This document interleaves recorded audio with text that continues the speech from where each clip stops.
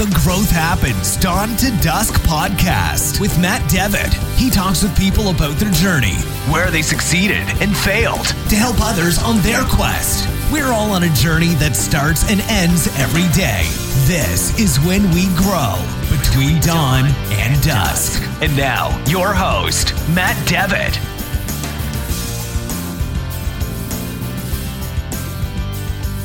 Welcome, everybody, to another edition of the Growth Happens Dawn to Dusk podcast. This is Matt Devitt bringing you another fantastic episode with my guest this week, Jerry Maguire, who's gonna drop some unbelievable just knowledge information on selling, how he approaches selling, and what he's seen with his 15 plus years in industry, all holding positions that had to do with creating value for his end user. So before we get into that, definitely leave a like, subscribe. Let me know what you guys are thinking about the podcast. Again, I hope this is being a lot of value for you.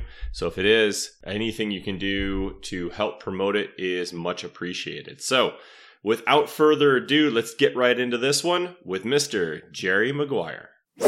Jerry Maguire, thank you very much for your time today. I truly appreciate it for being on the Growth Happens Dawn to Dusk podcast. Really looking forward to talking with you today. Yeah, happy to be here. So just to give everybody what I would paint as a thumbnail sketch, and I definitely want you to fill in some of the detail, but so you and I cross paths on LinkedIn. We both like putting content out there. We both like trying to help people in very novel and interesting ways. You've been with AAF International for 15 years. You're now their global VP. And what else would you like people to know about you? I mean, that's the high level overview from LinkedIn, but you know, what's your elevator pitch when people go, "Hey, what do you do?" Good question. There's a few things that I do in that, you know, at work, what I say is that I bring clean air to life. It's something that I'm extremely passionate about, and so are we entirely at AAF International. We want to deliver clean air into people's lives to better their lives, and we want to bring it to life in that we make it real and actionable so that people can make decisions on how can I have cleaner air in my office, my home, you know, anywhere in my environment. So one, I'm really passionate about that. Also, you mentioned putting content out on LinkedIn. One thing about me is I want to give back in a way that I didn't get when I was early in my career. So whether that's understanding how do I have a meeting with the CEO, or how do I make progress in my career? What ultimately matters to executives when they're looking at talent that's coming up, or helping people understand how to make it through deals successfully on the sales side, how to market themselves. Those are the things that I love to do. I love to give back. And because in some ways I didn't get it, and then later in my career I did. Some people gave to me. I'd like to do that for them. And I mainly do that on LinkedIn. So just happy to have those platforms out there and available to us so that we can interact and make these connections like you and I did. Yeah, absolutely. It's interesting how the social media world somehow gets a bad rap, but when used properly, it seems to be a good way of distributing some of that karma that we got from other people, and you know, pass that along to others that can use it as well. Absolutely. Like yeah, exactly. So when looking over in some of the conversations that we've had in the past, you've done a lot. It seems like all of your time has been with a sales focus. What really got you started onto, you know, that path in, you know, in quotes, you know, sales? And you could definitely define that however you'd like. And I'd be interested in how you actually see sales. But how did you get started on that path? I grew up in a family of salespeople. So my dad was in sales, my uncles were in sales, or they were entrepreneurs. One of my grandfathers was in sales. So I think to a nurture, it was a little bit in my blood. And growing up around that, I was very interested in it. I'm not going to say that it was destiny, because there are other things that I thought I might be interested in. You know, when I was in high school doing my high school project, I thought I was going to be an orthodontist. And then I quickly learned that while orthodontia is great for a lot of people, I'm sure that was not for me. I enjoy research, understanding why somebody makes the decisions that they do, how to help them make decisions, improve their lives. Sometimes that happens through products. Sometimes that happens through services. Sometimes that happens coaching. Sales has given me that avenue. But as far as getting my career started, I had a friend who went to work for a small business. And I, at that time, was just in school and managing a nutrition center. So GNC. I was really into fitness and working out and whatever else. And I loved that and I enjoyed it. It wasn't my career long term. He went to be a salesperson for this small business and maybe a $10 million organization. They had me for a salesperson in San Diego, which was where I was from. I was living in Utah at the time. And he said, if you're interested, I can connect you to get interviews. And I had those interviews, met with the home office, and eventually got the job. And that was my first job in outside. Nice. So it was really just like you said, you didn't want to say it was destined or completely in your genes or in the roots, but it definitely seems like you were always exposed to it. How do you, so you said a lot of your family members had sales jobs. Do you, kind of thinking back, how did they expose you to sales? Because it seems to me, this is my perspective, that sales always seems to have this misnomer of being slimy or smarmy. The first time, some people think about this as like the car salesman and things like that. But it sounds like you had a very different view on this. So what do you think you saw within your family that, either made you interested in it or gave you, a different feel or view of what sales actually was or is? Yeah, good question. One of the things that I didn't realize was going to be extremely helpful for me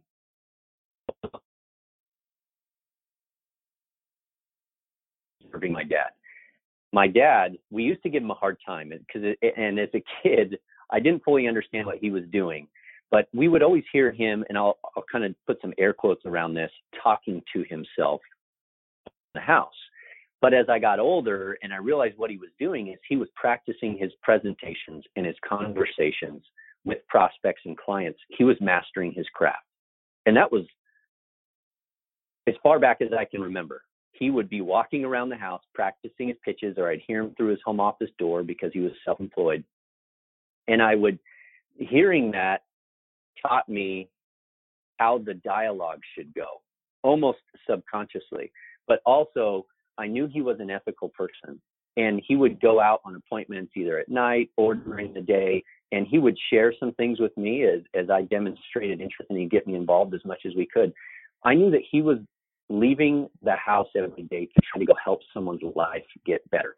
So whatever people want to assign in terms of meaning or stigma with sales, I knew there was something different to bring to the table, and I love that I got from my dad. Do you still see, I guess so when you work with new people and so on and so forth, do you still see that being a common stigma with those that are entering into, once again, in air quotes, the sales, job or position? Has diminished significantly over the years. I think if we look back over eras, the 80s was a time when that stigma was proliferated heavily, maybe into the 90s. I think it started to dissipate as people got more intelligent about what sales should be. One of the quotes that I really appreciate is the fact that closing is not something that you do to someone. Closing is something you do for someone. And the only way that you can shift that is to make it a joint venture approach. So when I meet with some clients, and I made a post on LinkedIn about this recently, what I've learned over the years is that when I meet with a client, it's perfectly okay and valuable to say at the beginning of this, my only goal is for you to get your outcome. Now every sales journey is in a different place, but at the appropriate time, you're going to say, my goal is for you to achieve your goals. This is what I understand those goals to be. Am I on the right track? Yes, no, or some sort of clarification comes. And then I'm looking for an opportunity to help you achieve those goals. If I do not see that I can do that with our products or services or in a way that fits inside of your business, then I'm going to tell you that. And I'm going to try to direct you to someplace if I know what that is. that can help you accomplish those goals. I think that more and more people have come around to that type of approach, and that's helping it. That being said, I'll say something that may or may not be popular. There are aspects, because I'm a buyer too. As an executive, I'm a buyer. So I sit on the other side of the table. There are some segments of software sales or SaaS, software as a service sales, that are starting to swing the pendulum in the other direction. It's a little more high pressure. It's a little quick. And I don't know, I could guess at some reasons why. I hope that it doesn't represent some sort of massive swing. It's just a small segment. Yeah, that kind of makes sense. You really don't want that other extreme of when people start thinking of like the boiler room, where it's just and there's some areas out there where the smile and dial makes sense, to where, I mean, these are very transactional deals that are going down, but a lot of the deals that I'm assuming you are a part of, are a little bit more complicated, and again, in quotes, to use another popular sales term, solutions provider or something of that nature. Mm-hmm. Do you see that being one of the big differences in kind of what you're seeing between SaaS versus what you see within what you're doing right now? I think that it depends on the transaction side, and it depends on the culture being created within the organization. Every organization has the opportunity to have altruistic intentions and to drive that culture down, whether it's a $50 a month software that somebody is purchasing, or whether it's $1 million a month program. I think that's a cultural decision. However, it's easier in my mind for smaller, faster transaction organizations, in the absence of a leader who drives the right culture, to kind of default into that. So leadership and culture matters a lot. I do tend to spend, when I'm involved in deals, they're enterprise or complex or solution-oriented deals where it's multi-stakeholder, it's larger deals. Sales cycles might be a little bit longer. And it tends not to be a natural outcropping of that dynamic for it to be a pressure situation, because pressure isn't going to help you there. It will push you out before anything else. Yeah, that makes sense a lot. Yeah, I always appreciated, so for myself, previous history, so I was a process project engineer for a long time in heavy manufacturing, and the vendors that I would deal with that would give me an honest no, that their piece of equipment or service wasn't what was best for me, I always remembered them for something else, because it was so hard to find people that were willing to steer you in the right direction, even if it meant they weren't going to make, a dime off of you based on that information. I always ended up remembering those interactions much more than somebody that may have had a piece of equipment that worked for me. It's just kind of interesting how that aligned with what you were seeing as well. Absolutely.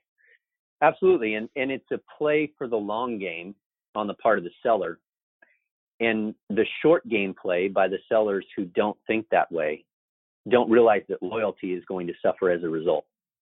Because if I buy something, granted, it is always the buyer's choice. So I'm not into buyers playing the victim card, but we're talking about selling dynamics here. But if the buyer takes the bait and buys something that's not a good fit, or was misled, which a salesperson is going to have to own that if they were dishonest, but hopefully there's no dishonesty. Let's just talk about the pressure dynamic.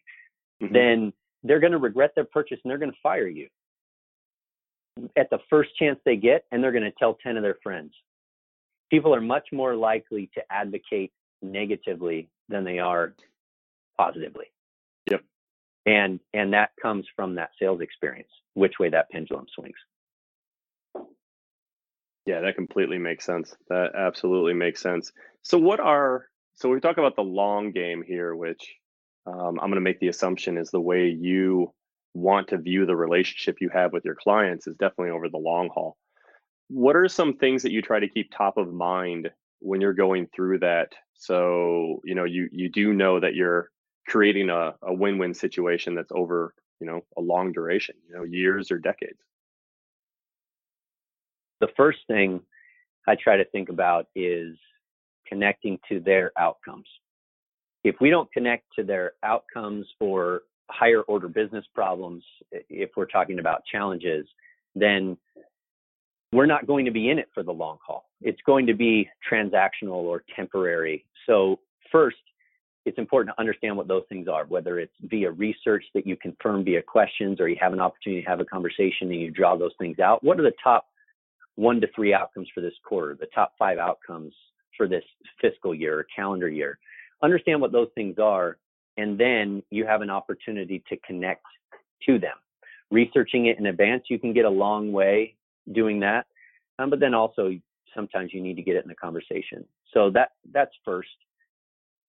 Second, just like we talked about previously, I recognize very early on that if this particular challenge that they're facing is not one that I can solve, then I'm going to acknowledge that and I'm going to bow out. What's ironic about that is a lot of times they say, well, wait, you probably could help us and whatever else, but if you really can't, then you have to decline. And I have had salespeople do that for me, and I have the utmost respect for them, and I look for opportunities to bring them back in the deal. But nobody's hunting to go hungry. So when you find that there is an opportunity to fit, then it's all about delivering disproportionate value to the person on the other side of the table at as many intervals as you possibly can. And if you do that, then you're going to have, if you help them achieve their outcomes, and if you're delivering disproportionate value, you're going to have a loyal following. With the value portion, what are some of the ways that you found yourself to provide disproportionate value? I mean, the things that come to mind are the standard, quick ROI, or, easy install, good follow-up customer service. But do you have a couple of those that you kind of like, as you've been through this and you step back and you look, you're like, why aren't people using X or providing Y to help them differentiate themselves? And even though they may be, big ticket, small ticket, whatever it is, but what are some of those things that you're surprised you don't see people using or doing more to create that value delta? I think sometimes, to answer kind of the last part of I think some people are so in the weeds of trying to get their outcome that they have lost sight of the customer's outcome. They've lost sight of empathy. Me now, 15 years removed from the first day that I went out and made sales calls, I've had the opportunity to participate as a senior manager, executive level buyer, and a stakeholder inside of deals. And that has given me a lot of insight into the mind of the buyer, so that I have empathy for buyers when we are selling to them or developing solutions for them. I think if people took a step back and said, what are my buyers' fears? What are the challenges that they face? Not as a bullet point on a slide, but really putting yourself in their shoes, thinking about the mind of the buyer and what they face on a daily basis. That empathy would give you the path to value. Here's some of the things that buyers say they care about. Help me avoid pitfalls and landmines. Educate me on new issues and outcomes. Help me navigate alternatives. Help me create consensus amongst the peers inside of my organization. The interesting paradox of a seller who's not bringing that disproportionate value versus one that does is they probably have the knowledge to do it, but they haven't taken a step back and said, what is this buyer living with every day? I can give them the insight. I can be their guide because I've been through 1,000 transactions when they've been through 5. So I know all the pains, the pitfalls, the problems, and whatever else. But you have to make that conscious decision, and that might be a little bit high-level conceptual, but that's the mindset that will give you the insight to decide what value is going to make a difference for your particular product and service and for the particular buyers that you're going to work with. And then you look for any low-cost, high-value insights, content, adders that you can give to them in measured intervals, and make sure you have regular reviews, because their outcomes are going to shift. And if you don't too, then you'll be left out in the cold. So what would be, if they come to mind, but what is, maybe one or two of those high value, low cost, but then also I'm also interested in the other side. What have been some potentially, when you look at the ratio, like very low value creation, even though you thought they were going to be high, and potentially high cost. So I don't want to call them a failure, because they're always something we learn from, right? But what are some of the things where you've seen, like just the high value, and then contrast it with something that you thought was high value, but was actually, low value, and where that disconnect might have happened? Good question. I'll speak to one example that can cut both ways. And I believe this is something that every organization can leverage if they really look for an opportunity to do it. Some organizations do it great, some do not. And that is what I call an audit. So you can always audit the customer's, the prospective customer's environment or world or process. And because of your fresh eyes and your intimate familiarity with other businesses that you have sold into, or your familiarity with a particular product or service, you can help give them those insights that I mentioned earlier. Offering someone to do an audit of their facility, if you're selling a physical product into a facility management organization, or towards a particular marketing process, so the distribution of social media content, or maybe it's data cleanliness or search engine optimization on your website. How are you performing versus your competitors? What are the gaps? What are the risks? Performing an audit of the client's world can be very valuable, and the cost is really just leveraging the existing sunk costs of people inside of your business in order to serve bigger, better, more predictable outcomes in terms of sales and closing of deals. The way that can turn on you is if you're not recognizing whether or not a customer is committed to the process, and you do instead what's called free consulting. So people have to figure out what this looks like inside of their business. But if somebody is going to do an audit for free of some kind of process, then you want to get a commitment from the client that you'll be able to come share those findings with the key stakeholders. You come and present your report of findings. That's language that we use, that I use. You present your report of findings, and that report of findings clarifies for them where their gaps are, what the solutions could be, and ultimately leads back to your solutions. Where people fall down is they don't get the commitment. They don't recognize that somebody's just using them for free consulting, and it becomes a high cost of time and low benefit to the client if you don't deliver the presentation well. So people will do all this work on the audit and they fall down on the presentation. The presentation is what matters. The documentation is what matters. All your 10 hours, 20 hours, 5 hours of work, whatever it was, doesn't matter if you can't communicate it clearly and in a valuable way. Yeah, that makes sense. That makes a lot of sense. So I hope that was a good example. Yeah, no, that was great. Because again, being in heavy industry, I mean, I've had guys come out and do the audit, knowing full well that, we would have 3 people looking at the job. And sometimes, all the audits were about the same, but it was the way it was presented, and me not knowing it because I was just a young process engineer at the time. But you could tell like who had different people in the audience.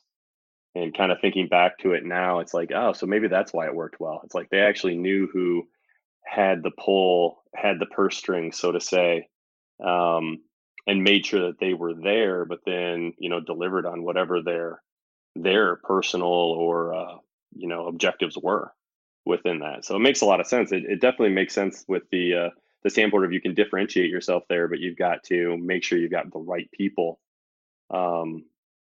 at the table, on the bus, whatever pun you want to use, right? Yes. Yeah, absolutely. And I learned that the hard way once, and then I never went back again. I did the free consulting because I trusted that they would give me the time of day but they didn't. And then I adjusted my approach, get the commitment early, or don't make the effort. Because if they can't commit to you, then they're probably not going to commit to spend some money with you either. Are there, I guess, so how do you end up getting that commitment? Do you just go with verbal?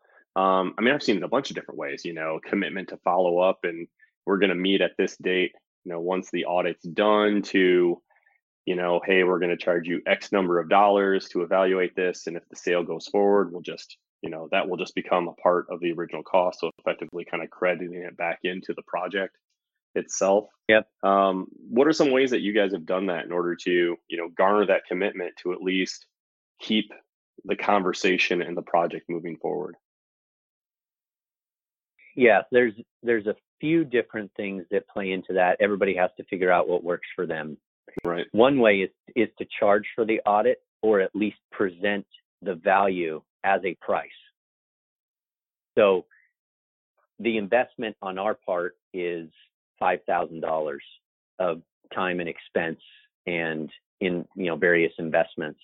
However, if we're able to, if you will commit to us coming back and presenting our report of findings on this date at this time, and these people will be in the room, then we'll go ahead and move forward in the audit without any investment on your part, as long as we can have that meeting.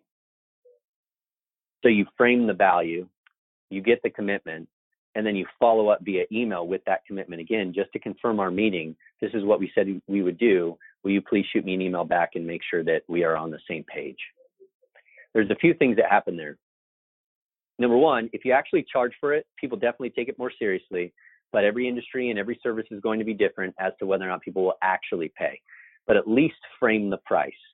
Then that gives you the opportunity to get the commitment verbally. Then when you follow up with the email, you have it in writing, so to speak, and that's kind of the digital version of people signing on the dotted line. But also there's some unconscious influence that takes place around something called the law of consistency. Small incremental commitments builds momentum. People are likely to be consistent with what they've already done or said. So those are some of the key tips that can help you do that. And outside of that, there's a certain level of trust that people have to create across that sales journey. And you hope that making those little commitments, people are going to keep their word. And most of the time they do, in my experience, when you manage it that way. Yeah, I like the points that you bring up in there with the, putting a date to follow up, the value of whatever service you may be providing that you can present on, but then locking down who you want at that meeting. That's a really interesting point that I don't think always gets done. The first two are pretty easy, right? This is what it's going to cost. This is what we're going to cover. This is when we're going to meet. But really locking down not just the person that may have directly contacted you, but trying to figure out who the key players are and getting them into the contract is really key. So how do you go about figuring out who the other people should be to be a part of that meeting? There are two places that comes from: research and experience. You can start with research. And a lot of people still miss that opportunity. So I'm in the process. I review deals all the time. I'm coaching internal salespeople. I'm working with external salespeople and channel partners and things like that. And I'm shocked at how often people don't build their buyer's table. That's language that we use. So you got to build your buyer's table. Who's going to be there? Who should be there? Because you may have an experience repeatedly, which you should learn from, where you've got these 5 people at the table, and then purchasing or supply chain comes in at the very end and tries to drive down your unit price or purchase price or whatever it is. Okay, blasphemy, Jerry, blasphemy. Purchasing would never do that. Come on. Right. Well, and there are reasons for that. That's their job. Number Understood. one, at least as they see it, and their metrics don't match the rest of their teammates. Sometimes they're compensated on something called purchase price variance. Well, when you're selling physical products, that means that if the organization had bought a product for $1 last year, and purchasing has a target to create a 5% purchase price variance or PPV, then they have to buy that for 95 cents this year. Who are they going to take that from? They're going to take it from vendors because that's where they're going to go. So the thing about building your buyer's table is better to bring them in early or bring them in whatever way makes sense based on best practices for your particular product or service. But a lot of people don't do that. They've got 2 people, they've got 3 people, there should have been 7. They didn't create consensus amongst that group. And that's super important, because even more important than them connecting with your solution or product as the answer is them connecting with each other first to agree that it is. Because most deals fall apart because they can't agree with each other, and it's much safer and easier and more comfortable to stick with status quo, doing nothing. So you can do research in advance. LinkedIn is a great, simple tool for that. LinkedIn Sales Navigator allows you to go even deeper on that front. But then it comes from experience. Just like I said, people come in late into deals. Who are those people who tend to come in late? I need to account for them beforehand.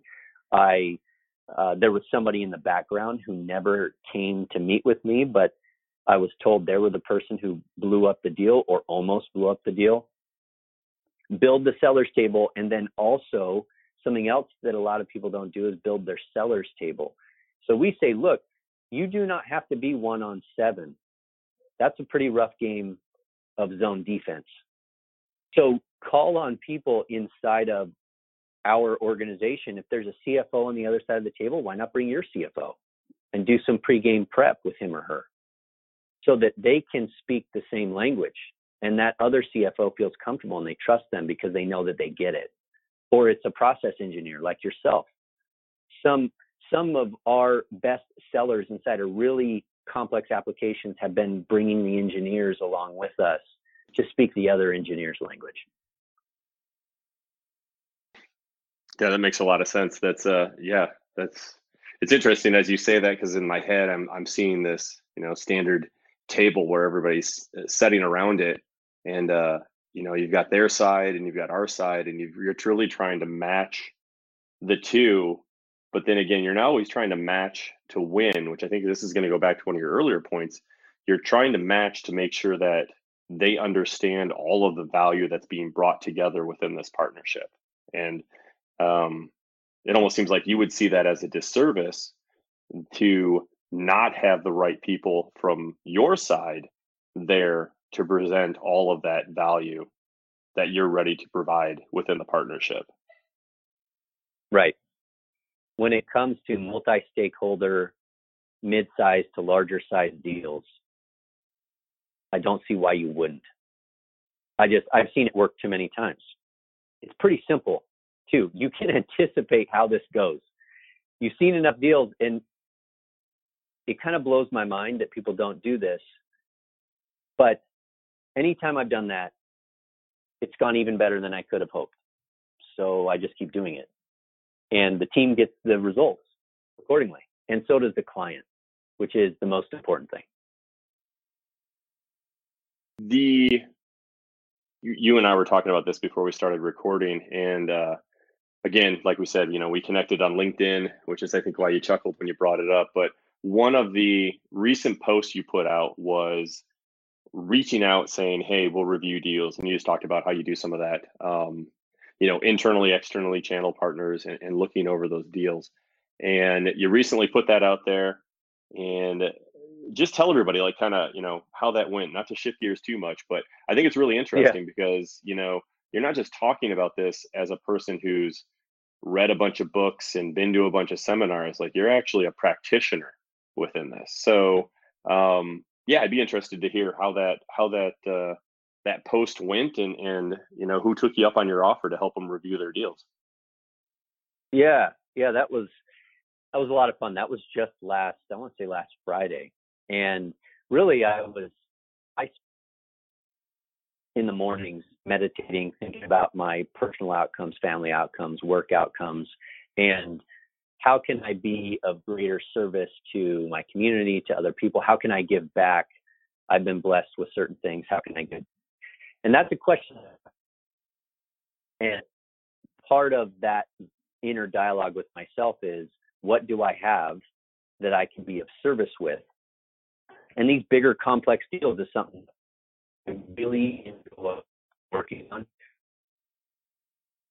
Success, and I've had people coach me, and I thought, what if I just offered to help people with that?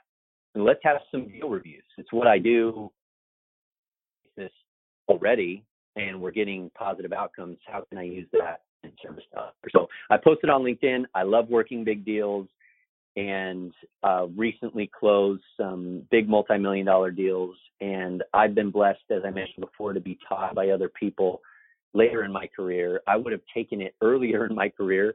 Was grateful to get it later, but I wanted to give back. So I offered that. I said, I'm going to clear my lunches next week, and anybody who wants to work a deal with me, I will Zoom record it. I'll take notes. I'll shoot you feedback. We will work anywhere between discovery and proposal/negotiation, certain deal size, certain amount of stakeholders involved. And, you know, you and I were joking a little bit, like it was like this part of the Anchorman movie when they just and Will Ferrell says, wow, that escalated quickly. That was kind of how the dynamic went, in a very positive way, because I had a lot of people reach out to me, and I booked out for 2 weeks instead of 1, which I was happy to do. If people are looking for that service and they saw some value there, I was happy to give back. And the only reason I didn't extend beyond that is because deals are going to move dynamically between now and then. So I think it's something that I will continue to do. Had the first session yesterday, and an opportunity to give back to somebody. They got a lot of value out of it, and that's extreme value for me to be able to be of service. So with the people that reached out to you, did you see any kind of themes, repeating items that they were either asking for, or even just themes that you saw within the deals they were approaching you with?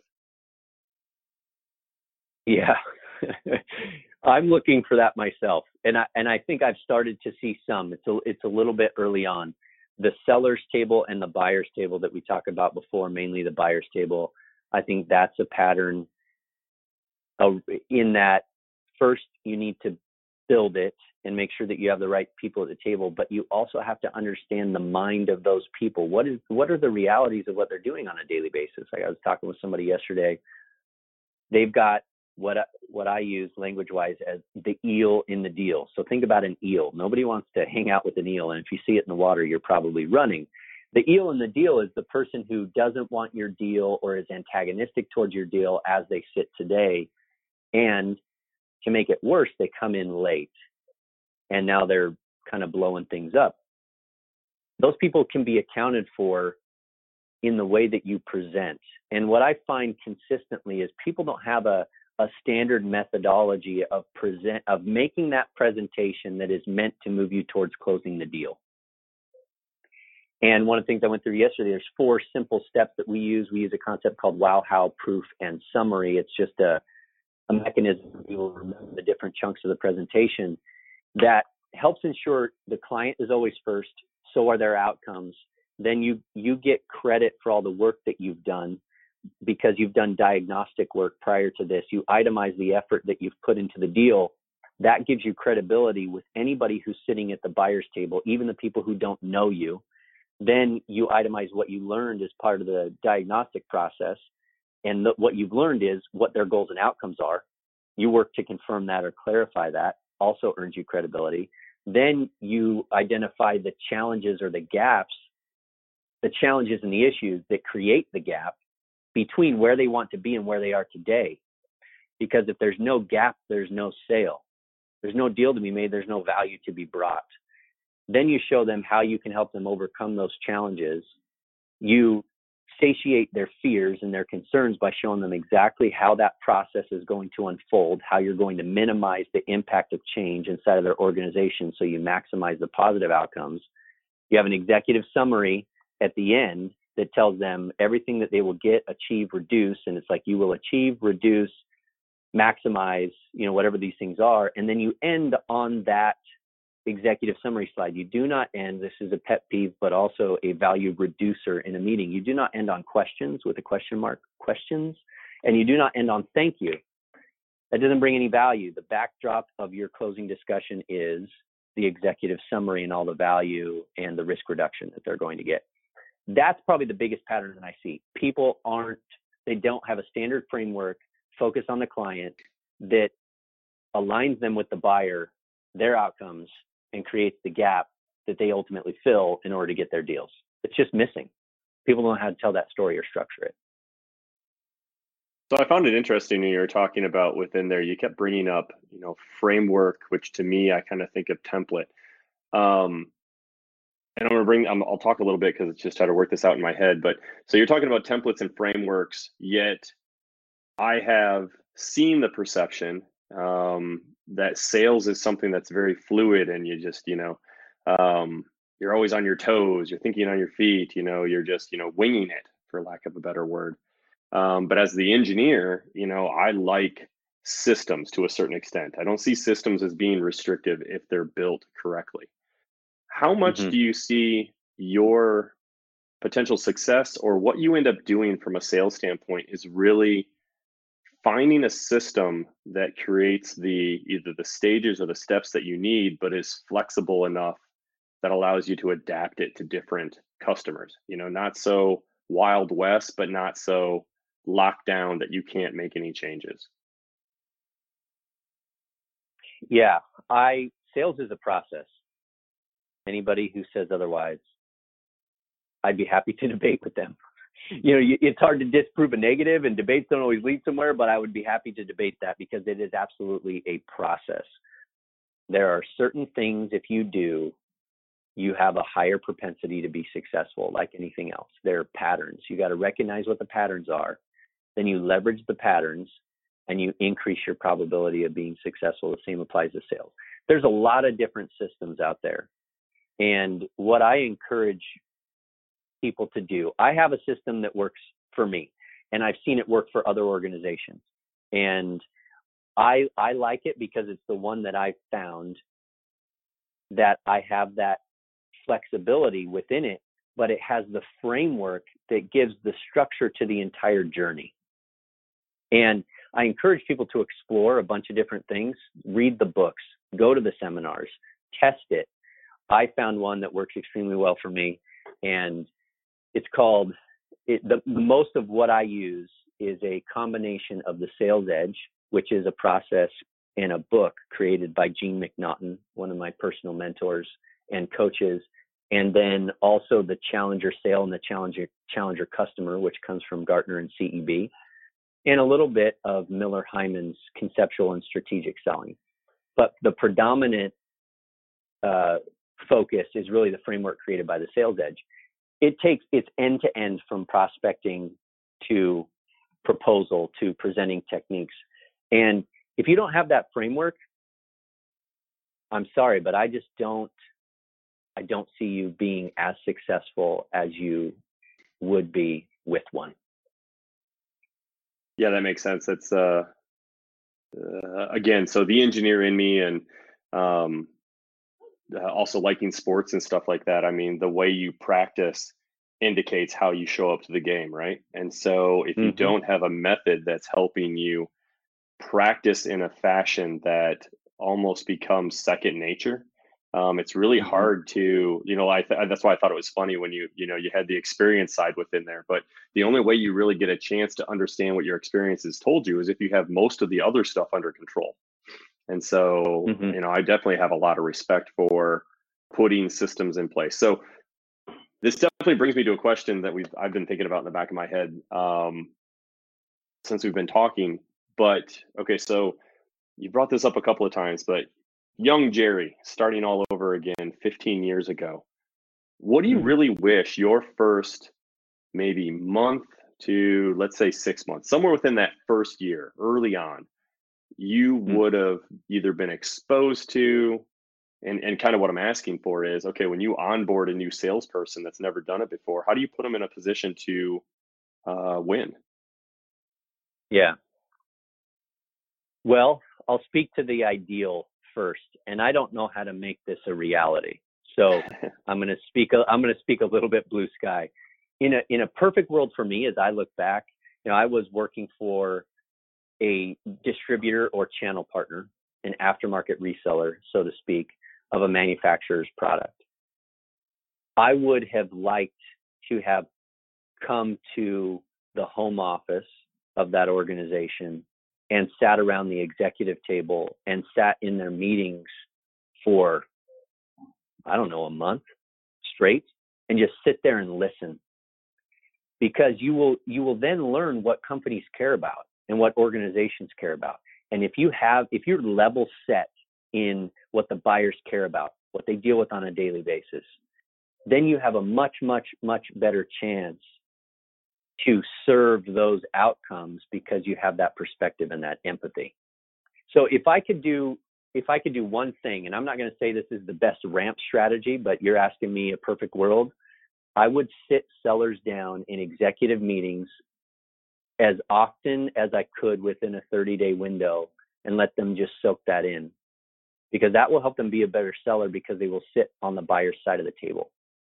It doesn't necessarily have to be the executive table, but it's some of that, because you need to understand what the higher level items are within an organization. And then some of it is what we would call a Gemba walk. So go and see what is actually happening with the users of the products, or the supervisors of the users of the products and the services. The people have to live with the solution every day. Just observe them. If you had the opportunity to do that, I think you would crush it as a salesperson once they started teaching you process and structure and the questions to ask and who to talk to and who to pursue and what to say. So if I'm hearing you, if I'm hearing you the way you're putting this out there, if I'm hearing you correctly, it almost sounds like instead of starting very, very narrowly focused, like here's your product, here's your region, these are the customers, now go start meeting them. It sounds like what you're saying is we need to pull this person back so they get the cradle to grave, like this is what we are as a company, this is what our customers look like as we go through the process, what are the different values, touch it, feel it, actually be out in the field if that's required or not, and then get them really narrowed into, now this is your product line, this is your region, and these are your customers. Yeah, I would give them context and empathy for the buyer's side of the table, or the leaders or the stakeholders that are going to be involved in their deals. And it's most easy to do that within your own organization to a certain extent, because from working with a bunch of different organizations and talking with, a bunch of different clients, what you find that things are pretty similar. We have similar problems. We have similar conversations. We make similar trade-offs.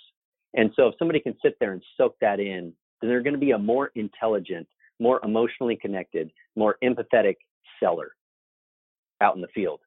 And they can truly say, based on my experience inside my organization, I understand that, whatever it is.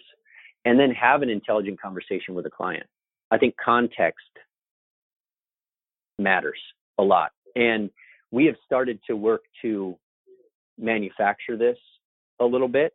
And I know that flies a little bit against what I said, because I haven't solved for that equation yet.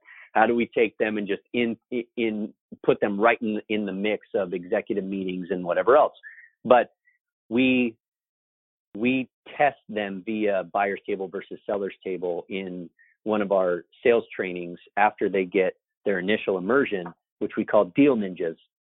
What salespeople want more than anything else from a sales manager is a deal ninja, somebody that helps them innovate deals.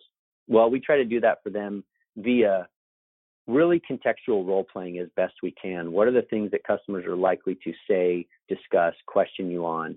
And let's have conversations like real buyers will. And then let's tell you what really goes on inside of our business. So we're trying to make that pivot, but I think that would be particularly valuable. If I would have had that experience 15 years ago, it would have shortened the learning curve dramatically. Interesting. Even though you've had a pretty good career up to this point, and I'm sure you will have going forward, it is interesting that it sounds like more what you were looking for wasn't so much the tactics, but the bigger perspective on the selling process and how you actually fit into the organization, and more specifically into the partnership between the seller and the buyer. Absolutely. I would say the buying process. So too many times, and Gartner gets credit for putting this out there in the last couple of years. A lot of times organizations are focused too heavily on selling dynamics and not enough on buying dynamics. Understanding the buying dynamics and the mind of the buyer instead of the voice of the buyer, or mind of the customer versus voice of the customer, that's powerful, especially in mid-market and enterprise deals, and any others as well. You have to have a genuine conversation. You can't do that unless you have context. Yeah, absolutely. And that's interesting. You say understanding the buyer's side is, I'm just looking at the calendar here, and one of the things that I'll end up doing with my sales director Nate is about this time, come June, July, we'll start reminding people, because I came out of the buyer side in heavy manufacturing and industry, and come June, July, you know what we're all doing then? We're trying to figure out what our budget for the next year is going to be. And so, this is when, if we haven't asked for outage proposals or restock or, hey, are you going to underspend in a certain area? Well, I know you don't want to give that back. So how can we help, basically take that off your hands, but, help you manage that last little bit of spend throughout the end of the year. Those are interesting things, because you're right, from the seller's side, you wouldn't ask that. But as a buyer, those are all things that I remember having to prep so that we could be ready for the next year's fiscal cycle. That's right. That's exactly it. And that is an oversight in a lot of seller situations, except the high performers. The high performers are high context, highly empathetic sellers, in my opinion. And when I say high performers, I mean the numbers, the retention rates, the satisfaction rates, the loyalty, holistically. They tend to have that insight. Yeah, and and I guess that's also one of the reasons why, again, backing way up to the initial portion, not only making sure you bring the right people to the table from the seller side, but also interacting a lot with them. Just again, from my own personal standpoint, I've learned a lot from interacting with really good account managers in my company that has made my presentations better. And they have conversely learned more about so that's why the seller values this, or that's what the term means, or things of that nature. So yeah, that level of cross training is definitely huge value, without doubt. Yeah, absolutely. So when you were setting up that post for LinkedIn, you were talking about early morning meditating, things like that. And one of the reasons I wanted to bring that up is, do you have a set routine that when you get it rolling, it's kind of like a flywheel and everything's going well, you get momentum, but when you're just missing it a couple of days or a week, you feel things starting to come apart a little bit? Do you have a set routine that you see yourself falling into that's really beneficial? I do.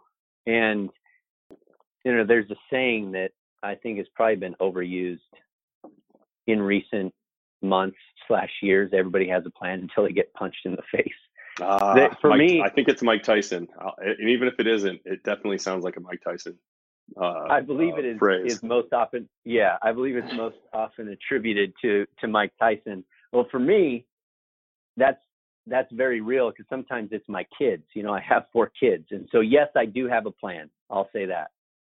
But sometimes there's a kid who hops in my bed and quite literally punches me in the face in the middle of the night and kicks me a few times because they've had a nightmare. So the reality, the other part of our lives outside of being professionals is, you have families, or you have other commitments, you have friends, whatever else. So for me, one thing that I have learned by success and failure is the need to adapt your rituals in order to get the outcomes that you want. And for me, you want to understand how you're doing. Check in on your rituals, because you can have good rituals, you can have bad rituals. So my ideal morning is, it starts the night before by going to bed on time. I want to be asleep by 9. If I could do it with my kids, I'd be asleep by 8 and I'd be up at 3. That's me. And I think part of this is self-awareness and understanding what works for you. Are you really productive at night, or are you really productive in the morning? But for me, I've got some fundamentals: 7 to 8 hours of sleep. I tend to eat plant-based as much as I can, raw foods as much as I can, gratitude, meditation, exercise, prayer. Those are things that are part of my daily rituals and my fundamentals that make a big difference. So if I'm in bed by 9, I'm up by 4. That gives me a chance to ease into the day silently without kids or anything else going on. I drink 32 to 40 ounces of water just to get hydrated and get going. I start moving immediately. Generally, that means I'm walking, whether it's inside or outside. I start thinking about, what are the outcomes that I want for the day, what do I need to accomplish. And then I will work to get some things ready for the kids. That's part of the ritual. So I do that ahead of time so that once the kids are up, I can engage with them instead of hustling them along the entire time. Before they wake up, hopefully I'm on an exercise bike for 20, 30 minutes. I'm writing in my journal long range plans. So I'm thinking about the outcome of 50 years from now. That's a good day for me. And at the top of I draw a mountain peak, and at the top of that mountain peak is my family and their family 50 years from now. And then what are the major milestones for this particular year? And what are the things climbing the mountain that I need to do in order to get there? What are the words that I want to describe our family 50 years from now? And then journaling in the middle, what are my reflections? Asking myself those questions. What do I love? What do I love to do? How can I be of service to others? And those kind of things. I do that before the crazy sets in. And by that, I just mean the energy of the children. They're awake, they're moving around, and we're going to engage and spend some time together. We're going to talk about their day, homework, what matters to them. And then it's time to get ready. And part of my getting ready is meditation. So I spend 20 minutes. I find a quiet place, which sometimes, quite frankly, is the bathroom. To be clear, not using the bathroom, but there's 2 doors. So it's double wall protection against the noise, which is just part of life. So instead of fighting against it, which I think some people do, and then they end up in suffering, you just got to find the strategies that help you get what you need. And so I'll close 2 doors, and I try to clear my thoughts. I have a process for that. I ask myself, what do I want? And I try to visualize my day. I have gratitude, and then I'm getting ready. I'm connecting with the family one last time, and I head out the door. If I do that every day, then I am primed, and I know that I'm hitting on all cylinders. So I try to live to that as much as I can. And again, it starts the night before with the discipline to go to bed. Matt, I know I was talking for a while there. Oh, I'm sorry, buddy. There. Yeah, no, my little dog was staring at me with the whimper, so I had to grab him and pick him up. But No yeah, problem. no, it's the way you were bringing it up as far as with really when you're ending your day, you're actually making sure your next day is good, so you're already prepped and ready to go by the time you wake up, just by basically setting that cornerstone, which is when you go to sleep at night. Now, that makes a lot of sense, and I like that routine with the flexibility. I mean, I got a 2-year-old daughter, and it's pretty much the same gig. So just trying to find some of those routines that you can hold but are still flexible enough to make them fit in your life. That's super important. Yeah, absolutely. And be willing to adapt, especially in family life. I say that because that's what I live.